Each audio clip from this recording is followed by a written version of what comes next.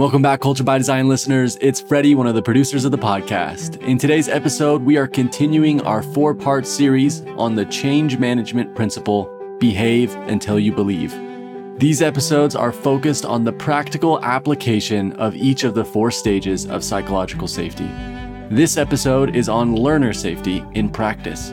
Tim and Junior will talk about how learning and growing is a fundamental need that needs to be satisfied in order for innovation to flourish in an organization.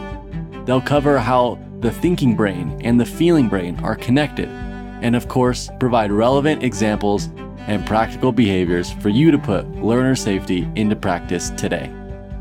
As always, this episode's show notes can be found at leaderfactor.com/podcast. That includes a link to our free psychological safety behavioral guide with over 100 practical behaviors to improve psychological safety and culture. Thanks again for listening. Enjoy today's episode on learner safety in practice.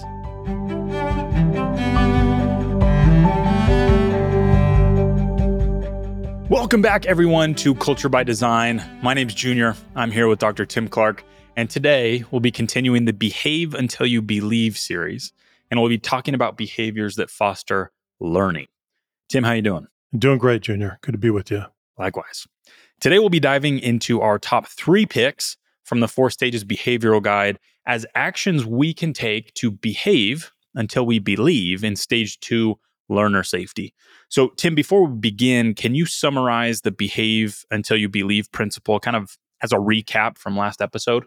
Sure. What we found when it comes to both personal and organizational change is that it's not enough to learn something new or be aware of it or be exposed to it or even appreciate it in order to create a new behavioral pattern. You actually have to start practicing that. You have to jump into behavior immediately, because what happens is as you are behaving in a different way, you are having a new experience and you're in a process of self-discovery. And that's immersive and it's experiential, and you're generating a new data set out of your own experience that you can look at, you can examine, you can feel, you can observe. And it's through that behavioral experience that you are able to move to a different place in terms of your attitudes and your beliefs. So if you just think about it, if you think about, okay, if I'm exposed to new knowledge or information, does that help me cross a threshold of conviction so that I believe differently? Well, it may to a certain extent, but what we found is that the indispensable element is the behavior. You've got to jump into new behaviors, and then again, you'll have that experience. So it's behave until you believe as a principle of both personal and organizational change. One of my big takeaways from last episode was this idea of the threshold of conviction, and that the failure pattern of the traditional approach that most people and most organizations take is that they believe that awareness will be enough to propel them through that threshold of conviction to a change in behavior. And what we're saying is that awareness is great. It's necessary. It's very important, but we need to attack the problem from the other side simultaneously and start behaving to generate that confirming evidence. So that was a big point. If you didn't get to a chance to listen to that episode, I would highly recommend it. So Stage 2 learner safety, what is it?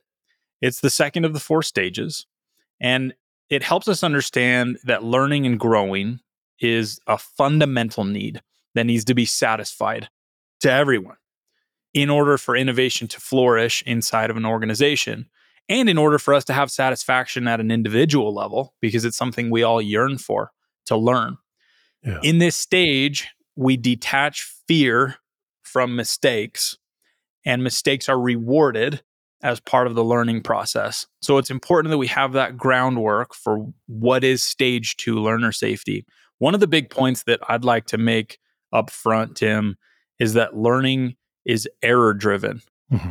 So I want to test that assumption for a moment and encourage everyone to think about some component of learning that's not error-driven. It's pretty difficult. Yeah, I It's can't pretty think of difficult one. to come up with any sort of meaningful list where the learning is not error driven, Right. because the entire premise is that we make mistakes, we correct the mistakes, we make more mistakes, we correct more. The visual that most connects with me is a child learning to walk. Hmm. The child doesn't just understand one day conceptually that they can stand up on their two legs and start moving. Right. It's error driven over and over and over and over and over again. And then the other angle that I really love is that no one ever looks at the toddler who's trying to walk and says, like, that's enough trying, right? You might just be a perpetual crawler, right? For the rest of your Right. life. Right. We're just gonna allow you to stay there, Yeah. right? So learning is error driven. What do you think about that? Well, I think that's absolutely true, but I think there's a little bit of confusion that comes into this because, for example, I was working with a large multinational organization the other day, and they have a tagline. They have kind of a mantra that they use internally that says, right the first time, right the first time. Well, hang on. Mm, Doesn't that fly in the face of what you just said, Junior, that learning is error driven? How can you be right the first time? What we don't see behind the scenes is that what they really mean is that after we've made all the mistakes in a development environment, in an experimental environment, then we take it over to an execution operating environment. We've already made, we've made the mistakes, we've learned what we need to do. And there is a point at which you go from, well, I guess you could frame it also as innovation to execution, but you're out of the development environment, right? And you're going live.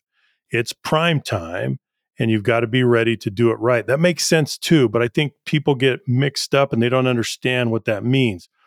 So, right the first time, how can that possibly be? It presupposes that we've been through the arduous journey of figuring something out and learning through the mistakes. Is that correct, yeah. Junior? I mean, do you have a different take on that? It's a really appropriate distinction. And some people might listen to what we're saying and that assumption that learning's error driven and say, well, you don't understand my environment, right? Yeah. It's a healthcare environment. It's a defense environment. It's, some other high stakes, low margin for error environment. We Yeah. get that. We understand performance environments just about as well as anyone. We work in some of the highest accountability environments that exist. And there are We do. times where we know we must get it right. We work in Junior, let's just talk about it. We work in the nuclear industry. Yeah. We work in the pharmaceutical industry. We work in the healthcare industry. We work in heavy manufacturing and high hazard industries. We work across all of these industries where a mistake could be catastrophic. Yeah. But let's not kid ourselves and think that we don't have to go through this process. We have to go through it all the more to really dial in the right way to do something. Yeah. That's what we have to do, right? If you're flying a jet fighter, you have to go through all of the training and all of the simulation. So there's no shortcut here. We just have to understand that we have a development environment or a controlled environment or a learned environment before we take it into the wild and we do it for real. Yeah. Like I said, I think it's a very appropriate distinction. And where I think the failure pattern often lies is we assume that we're always in a performance environment, or maybe we just do it unwittingly. And that's where we start to get some of the damage that can come from some of those mantras of do it right the first time, or we don't make mistakes, or whatever the case may be. Right. Because while that may be true in a performance environment, if we never move away from the performance environment mindset to the development environment mindset, that's where I think we start to get some problems. And we'll talk about that. So there's a Chinese proverb that I really like. The only person who is always right is the one who doesn't say anything. And so if in a performance environment, the organization values only being right the first time, the second time, the seventh time, then the only way to be right is to say nothing. What does that mean? It could mean that we don't report our mistakes. Right. It could be that we actually literally don't say anything and we just stay literally quiet. And it could mean a number of those things. That's the only way to always be right. Yeah. And how damaging can that be? The consequences, I think, are fairly obvious. So if the environment only values being right all of the time, regardless of development or performance environment, we're going to have a really hard time learning anything. Well, Junior, let's just think about what it means when you don't say anything. In the context of the 4 stages of psychological safety, if you don't say anything, you're not being yourself, you're not learning, you're not contributing, and you're not challenging the status quo to innovate. You're not doing any of those things. So think about that. Think about the consequences of that. Yeah, the organization may say, depending on what it values, that you're doing great, right? Right. We haven't seen any mistakes come from you yet, right? From Right. you or from your team. And so that Yeah. becomes this vicious cycle of being rewarded for not being wrong, not Yeah. necessarily being right through some effort and some error. And that reminds me of the kind of the inverse of the conventional wisdom that says if you're not making mistakes, you're not trying hard enough. Mm-hmm. Yeah. Right. So there's this relationship between the thinking brain and the feeling brain that we probably should talk about, because I think that lies at the heart of a lot of what we're discussing today. So maybe you could help us understand, Tim, a little bit of that relationship. What bridges those two? Are they connected? If so, how much, and why does it matter? Right. There's an entire research literature devoted to this that helps us understand that in the learning process, as you said, the thinking brain and the feeling brain are connected. Learning is both intellectual and emotional. We're not simply rational processing creatures.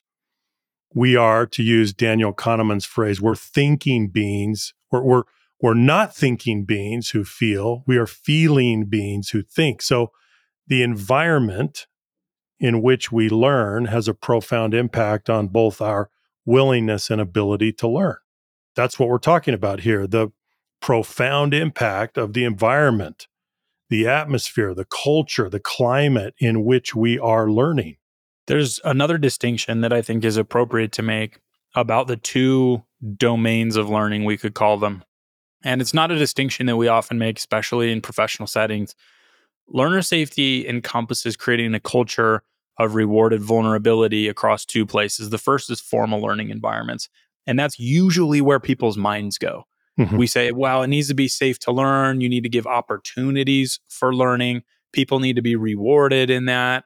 And so they think formal learning environments, classroom, training auditorium, library. And they think, well, in order for us to have more learner safety, let's just enroll the team in some courses. Let's get them more tickets to conferences. Yeah. And while that can be helpful, there's another in a much more common domain, which is the informal learning environment. So these are everywhere, all day, every day. Every day. It's probably, Yeah. 10 to 1, 99 to 1. It's probably closer to that. Yeah. These informal learning environments is where most of the learning happens, especially as adult learners, right? Mhm. In earlier in life, there's more formality, there's more structure, there's more accountability. And then we move into this informal learning environment most of the time where a lot of those things are now gone. There's not the accountability mechanism for learning like there is for ratings and grades. We don't have the formality of a classroom. We're not sitting at a desk with someone at the front of the room. We're not in there 8 hours a day. Instead, we're supposed to be performing. We're supposed to be doing work. But that learning is supposed to happen in tandem, but it's going to be informal. So, Mhm.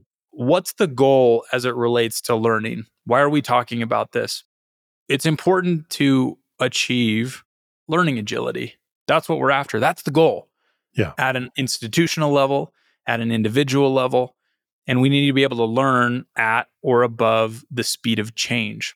And we've talked about this in several episodes over time. If learning agility is less than the speed of change, we fall behind, we become stagnant, and we become irrelevant.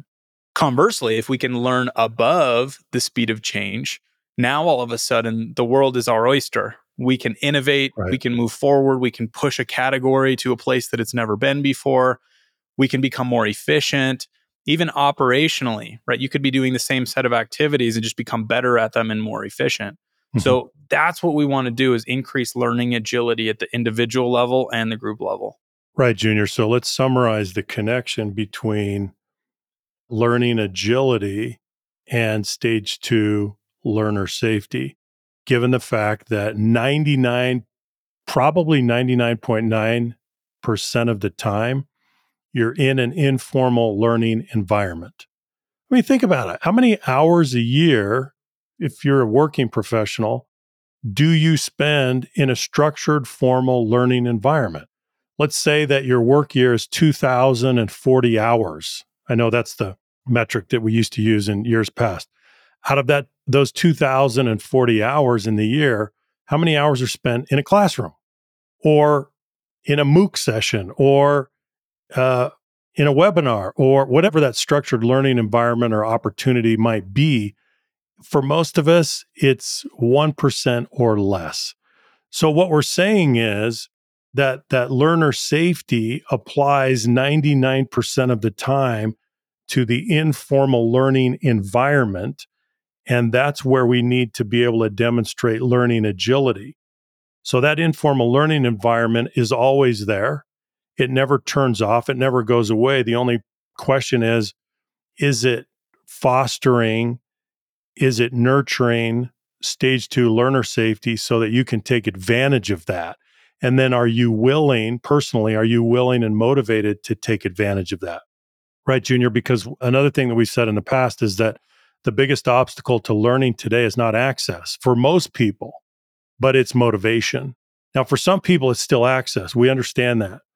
But for millions and millions of people, that's not the case anymore. The biggest single obstacle, it's not access, it's motivation. Are you motivated? Are you able and willing to go learn? Yeah. Yeah. When I said 10 to 1 or 99 to 1, the ratio is actually much more stark, isn't it? It's Yeah, it probably is. 999 to 1. Let's say you Yeah, got, 2 to 3 hours of formal learning a year, which is not uncommon for a lot of professionals, right. right? Especially in these big, large multinationals. You look at the frontline workforce and Yeah, how many dedicated hours of formal training do they get that are not just, learning the regulations and getting back up to speed on, the process, actual development. Oof, it's very, very close to zero. that's right. So let's talk about the default scenario. Let's talk about most of what we see when we encounter a new team, a new organization, geography department. An environment of high learner safety is not the default. It's not the default.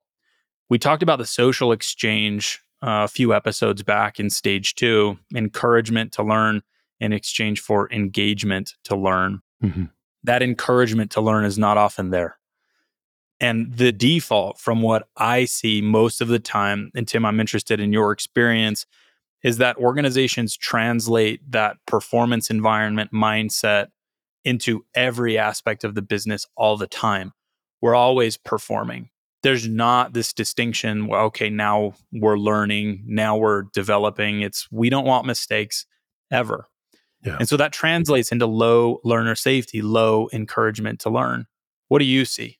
No, I think that's true. You can't compartmentalize that. There's no line of demarcation. And so if you have learner safety, then you are confident in learning, you're willing to engage in learning, you're willing to jump in, you're willing to go for it, you're eager to learn and grow and develop mastery, right? Which is that deep, not somewhere, but everywhere.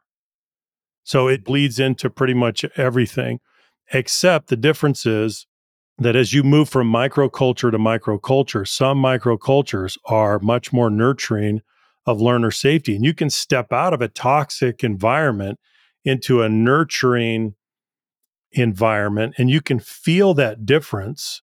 And sometimes people will behaviorally, they'll shift as they cross the line into a different microculture that nurtures their stage 2 learner safety. So we do have to acknowledge that people are very attentive and responsive to the environment. They respond to it. If the stimuli change, in a pretty material way as it relates to learning, then chances are they will change their response patterns as well. Yeah. So that's the setup. That's stage 2 learner safety. Why is this important? Why is this a discussion that we're having today? Now we're going to get into 3 behaviors that each of us can do to improve learner safety in the organization, in our intact team, and also at the personal level. These are behaviors that will help learner safety. And also, there's this angle that's really interesting that I was thinking about yesterday in preparation for today, that we're talking about behave until you believe, right? That's the series. And so there's an outcome that if you implement these 3 behaviors, it's very likely that you will generate enough confirming evidence to move past the threshold of conviction and believe that these are truly important behaviors and that learner safety is an important thing for you to think about. Yeah. So if you've made it this far into the episode and you're like, I still don't know. I don't know if learner safety is for me. Our invitation would be to go implement these 3 behaviors, do them for the next week or 2, and then take inventory, see what happens, see what you think after the fact. Well, and I would say too, Junior, take a hard look in the behavioral guide at stage 2 learner safety and all of the behaviors that are there, because some of those may hit you really hard and you may realize that you're running a deficit. You're really not modeling that behavior. Yeah. And it has a big impact on the level of learner safety for those around you. Yeah. So I would take personal inventory and go through those behaviors. And we're going to, as you say, Junior, we're going to pull out 3 that really make a difference today. Yep. And I've taken some liberty in modifying a couple of these that probably will go into Behavioral Guide 3.0 whenever that happens. Mm-hmm. But if you haven't checked out the most recent version, go do that. It's really, really good. So the first one is share what you're learning. Share what you're learning. These are very simple. They're very straightforward. Why would we pick share what you're learning? Because the underlying theme is an acknowledgement of your ignorance. And that goes so far with people when they see you say, in essence, hey, I don't know everything. If you look at the average leader, what position do they most often take? I do know everything, right? And it's not often that explicit, but it's implicit through the way that they ask questions or don't ask questions, answer questions. And so that acknowledgement of ignorance, I think, goes so far for people. You're helping others see that there's distance and that you acknowledge that distance between where you are today and what you know today and what you could know and where you could be in the future. Mm-hmm. They're not the same thing. And the farther you can pull those apart while still making sure that you're competent and that other people think so too, the better. What do you think about this one, Tim? Well, I think that's right, because what you're doing is you're disavowing the leader as expert model to some extent. That doesn't mean that you're not an expert in your area. You well could be. But the expert model is an arrogant model. It's a model that assumes that you really always have the answers and that you're the repository of all the information and knowledge and experience and competency that everybody else needs. And that's just not true. So you may be an expert in certain areas, but there are always gaps. Things are always changing. You're in a dynamic environment. And so let's kind of clear the decks of this leader as expert model, which we already know. Everybody already knows that that's an illusion.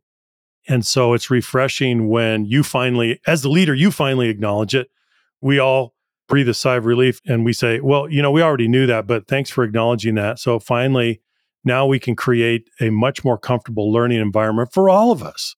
Because when you share something that you learned, that's an acknowledgement that you didn't know it before. Yeah. And we all look at each other and say, wow, that's fantastic. Thanks for sharing that. I think I can do the same thing. And so then what does that do? It catalyzes and it stimulates learning transfer. Yeah. Right? We all become both teachers and students. Yeah. And it doesn't matter what your title or position or authority are. We're all helping each other. We're all both teaching and we're both learning. That's what it does. Yeah. There's an angle to this that I want to get into, which is that for the average person, the learning mindset that they have professionally is probably also the learning mindset they have personally. And those two things, there's this permeable membrane between personal and professional life that I think a lot about. And being a lifelong learner is not something that is just a professional thing. No. It's not that only in my industry and in my area of expertise, in my domain, I'm going to become just a little bit more professionally knowledgeable, right? That's important.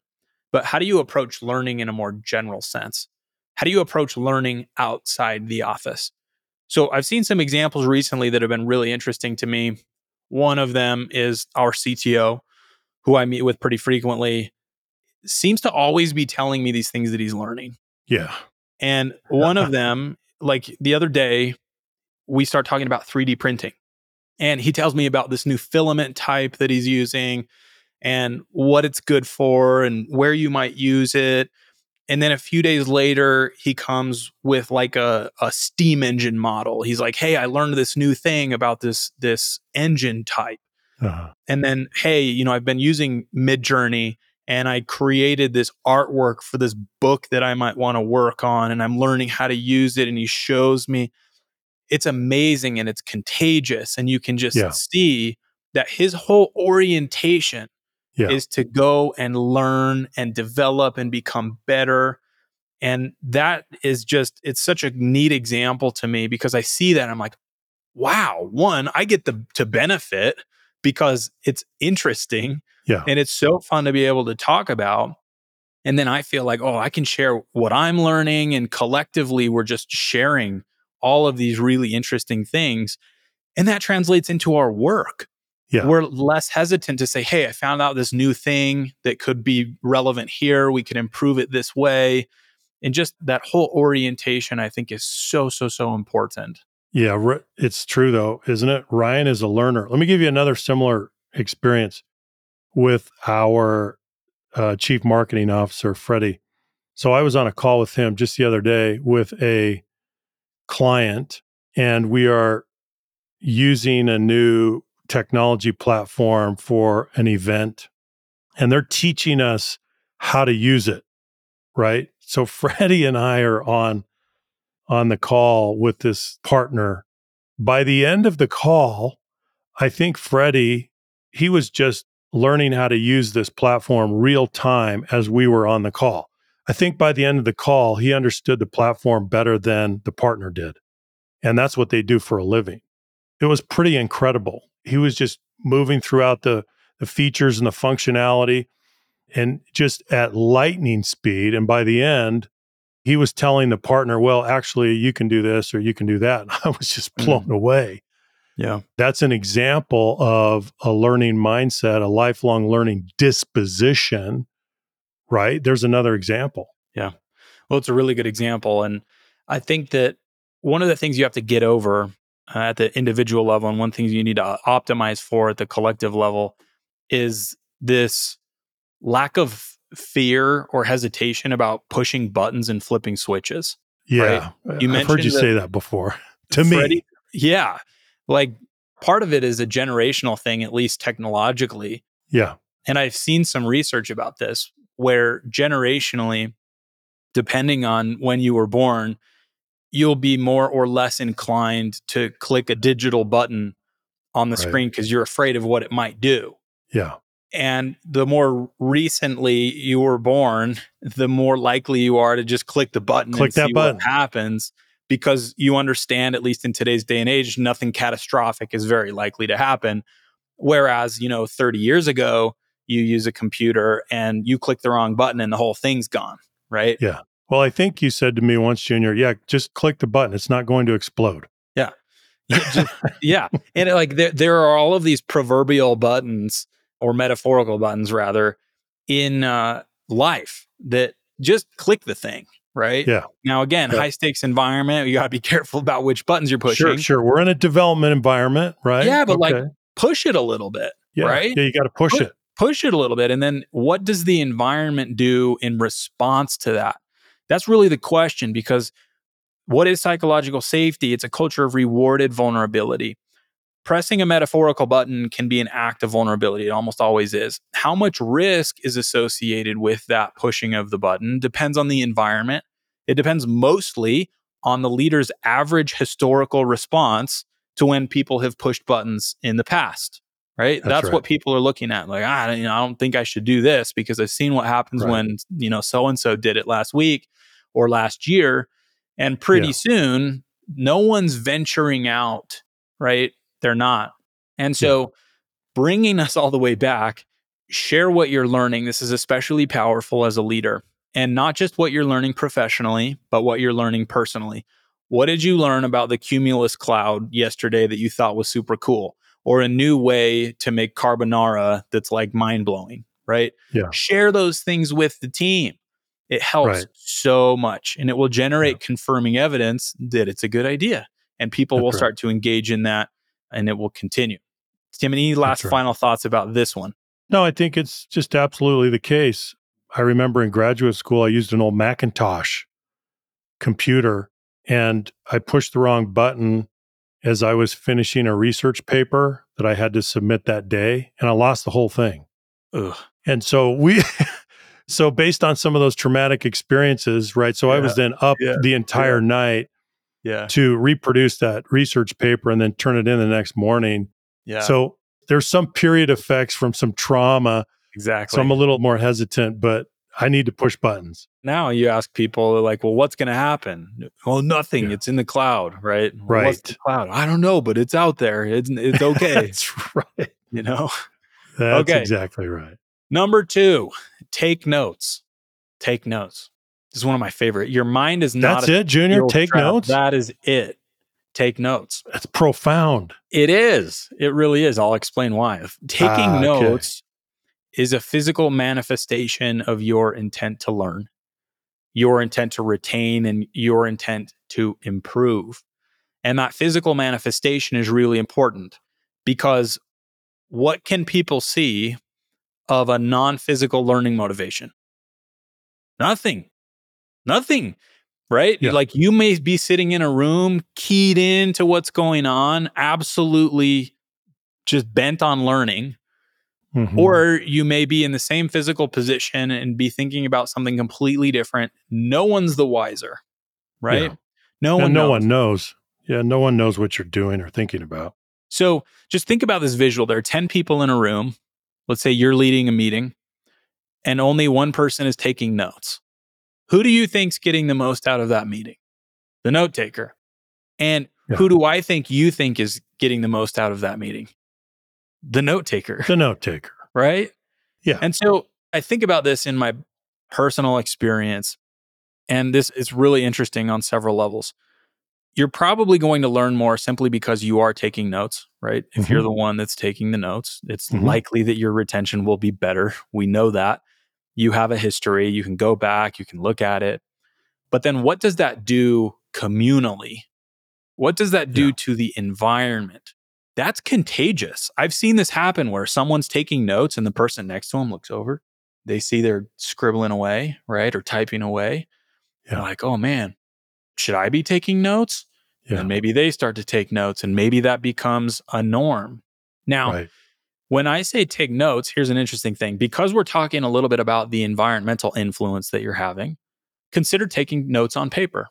Because now, if you see somebody typing away right in the corner of the room, you're like, oh, they're on Slack, or they're doing an email or whatever. You don't know. But if you see a person with a pen taking notes on paper, right, you're probably... They're not checking email. They're not checking email, right? They're not on social media. No. And you can see that learning going on. Yeah. And so think about what this does, especially if you're in a position of authority, right? Let's say you're a bit up the hierarchy, you're a leader, and you're in a big meeting. What effect do you think taking notes would have on the environment, on everyone else there? Oh, he's taking notes, right? Yeah. Or she's taking notes over there. And she, if anyone doesn't need to be taking notes, it's probably that person. But look, they are. So what does that mean for me? It means that I should probably be learning too. And so something as simple as that, I think, has far-reaching effects. Junior, I was in a meeting just the other day with another client organization. And throughout the meeting, the CEO was taking copious notes. It was very clear that everybody was aware of that and was glancing at him from time to time. That was so clear. That was public behavior. It was scalable influence. And I was watching that happen. So there's a case in point. I love it. So, Tim, tell me about this sequence that you've talked about: compression, absorption, application. Sure. In the learning process, humans are not very good at assimilating information. We cannot absorb massive amounts of data at the same time. So in the learning process, we usually run through a sequence of compression first, before absorption, and then finally application. And so if you think about this sequence as part of the learning process, note-taking is what? What are you doing? You're synthesizing, you're distilling what you're hearing and what you're seeing. So this is a step of compression that precedes absorption. And for most of us, we need some type of compression step before we move to absorption. So it's not just powerful for the sake of social influence and impact, but it's also part of the process by which we compress and then absorb. Part of the angle that we're taking in this series, Behave Until You Believe, is that we need to generate confirming evidence. And I generated some confirming evidence for myself just a few weeks ago, had the opportunity to go into a formal learning environment and participate in a workshop. And I took physical notes. So I have a small leather-bound notebook that I like to use, and I pulled that out. I had a pen. And here's what happened. I didn't even intend for it to happen this way on the front end, but it ended up working really nicely. I took the physical notes. Now, what's interesting here is that this aids in compression because you can't write quickly. You can type fast. You can't write fast. So it forces the compression even more. Mm-hmm. Then what I did is I took my physical notes after the fact, a day or two later. I'm like, I want to hang on to these. And so digital's better for hanging on to, right? You can search stuff, you can do all of that.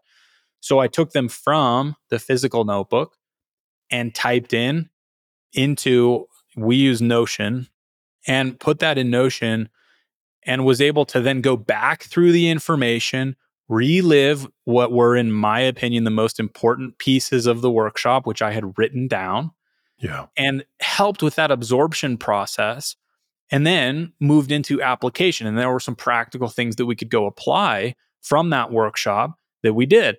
And so to me, after that, I had this confirming evidence. It's like, hey, you know what? Note-taking is a good idea. So am I more or less likely to take notes the next time I'm in a similar environment? I'm more likely to do that. I've moved past the threshold of conviction. And now no one told me to take notes on the front end, but if they had, and they said, hey, it would have worked the same way, right? I would have been able to go through the same process and say, hey, this is a good idea. Now, in note-taking, I moved through that threshold of conviction a long time ago, right? Mm-hmm. Informal education, because, hey, you got to take notes. You got to take notes. And after that, it's been something that I've benefited from tremendously ever since. Great example, Junior. And by the way, you should also mention that you came back and you debriefed the team. Yeah. Shout out Cujo Teschner, Debrief to Win. It's awesome. Yeah. Okay. Number 3, identify and share what you unlearn. So this is different from the first one, share what you're learning. Identify and share what you unlearn. Now, this was so important and different enough from the first that we decided that it needed its own. And so that's why it's here.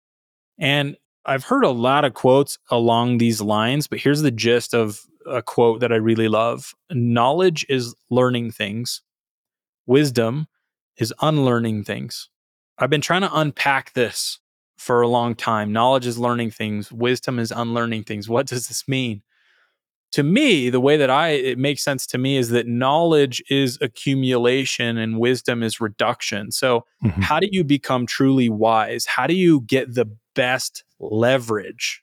You unlearn a whole bunch of stuff Right. because you've accumulated, you've tried things, and you've gone out there, you've got this big amount of stuff you're trying to do and trying to understand. And over time, you start to see, oh, that's not important. Oh, okay, actually, that's not true. Mhm. And then you end up with this reduction, this synthesis, the essence of something. And that's where the Right. wisdom comes and that's where the leverage lies. I love this, Junior. This is a difficult process. It requires a lot of mental energy and effort to go through your stock of knowledge on something, synthesize it, distill it out, reduce it, and say, okay, what really works? What do I need to hang on to? What doesn't? Because the process involves challenging assumptions, maybe upending conventional wisdom, challenging the status quo of the things that you've learned, right? So you're challenging the status quo within yourself based on your own experience, and you're coming to some new conclusions.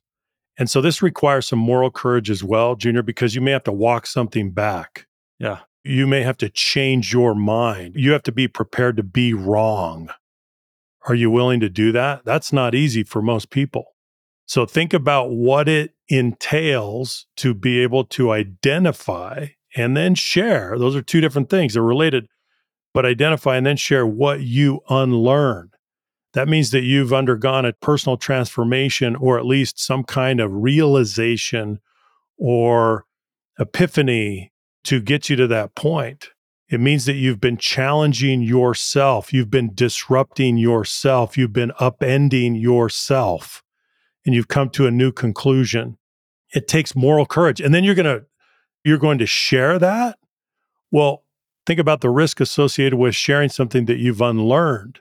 You may think to yourself, well, I'm risking losing my own credibility, Yeah. my own stature, my own reputation. What are people going to think about me? I've changed my mind. Yep. I'm walking something back.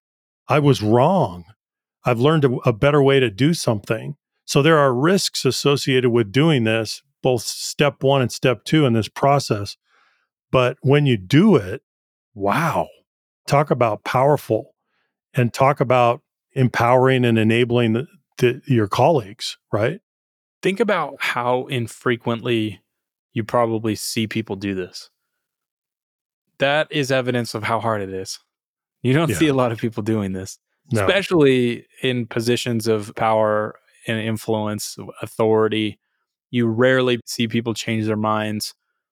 If you do see them change their minds, it's, because of something, some extenuating circumstance, like, oh, I was oblivious to this really important piece of information. It was someone else's fault. And now I have it and I changed my mind. That's how it often goes. Yep. So what if you could do it differently? What might that look like and what effect might it have? Hey, I saw the report that you sent over yesterday, and I know we had discussed that issue at great lengths, and I was really strong about the direction I wanted to go. But now I see this a little bit differently. Yeah. I've been wrestling with it, and I think you're right.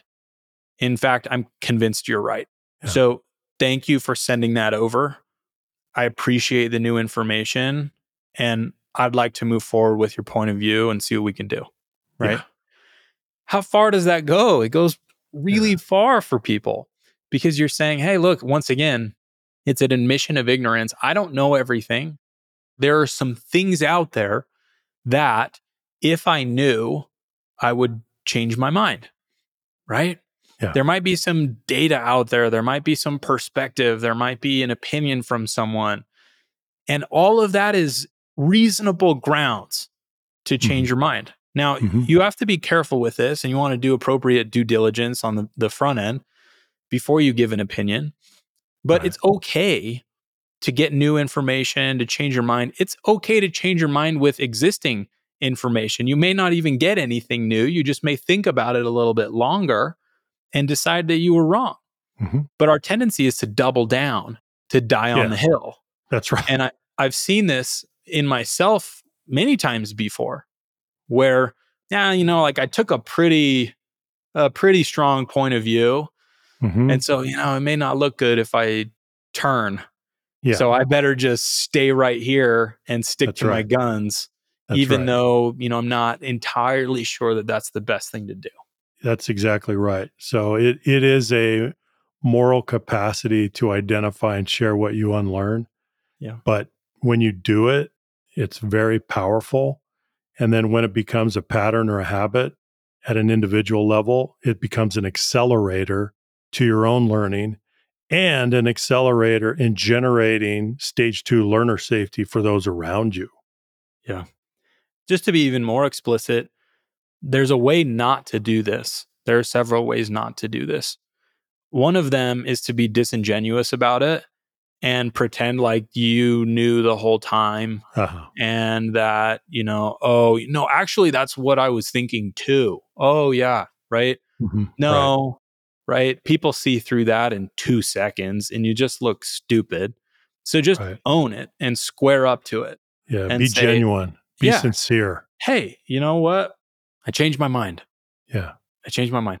And if you publicly change your mind and you own that, I think that your team will be more likely to do the same thing. Yeah. And maybe in the future, it will be in your favor because they're willing to acknowledge, hey, your point of view. And maybe they think that that's the right way to go. And they'll be less humiliated. They'll see it as less risky if you've done it before. Well, they're going to be more willing to approach you and challenge you because you've demonstrated the ability to do this. Yeah. You have the humility to do it and the moral courage to do it. So think about what that opens up for the team, right? Because you've demonstrated a real openness. Yeah. Right? Yeah. Okay. So those are the 3. So to summarize where we've been today, I think we've had a good conversation. Learning and growing is a fundamental human need. We all have it. And in order to learn effectively ourselves at a personal level, and in order to help others learn effectively, we need to create an environment in which learning is valued, in which lifelong learning is valued, both personal and professional. An environment where we can make mistakes, an environment in which each individual takes responsibility for their own learning, and yet that learning is encouraged by the group. So there are 3 ways to do this. Share what you're learning, take notes, identify and share what you unlearn.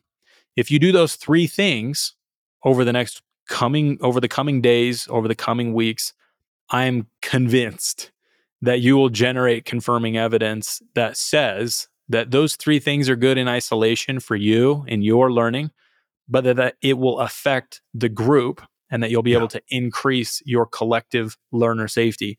Tim, final thoughts? No, I would just underscore what you just said. It's going to send out a ripple effect throughout the team, and you will shift the prevailing norm on your team when it comes to learning. Yeah. All right. Thank you, everyone, for your attention. We appreciate your listenership and hope that today's content was valuable. Thank you for all you do. If you found value in today's episode, please like the episode, leave us a review, and if you haven't already, share it with someone you think might find it valuable. Take care, everyone. We'll see you next episode. Bye-bye.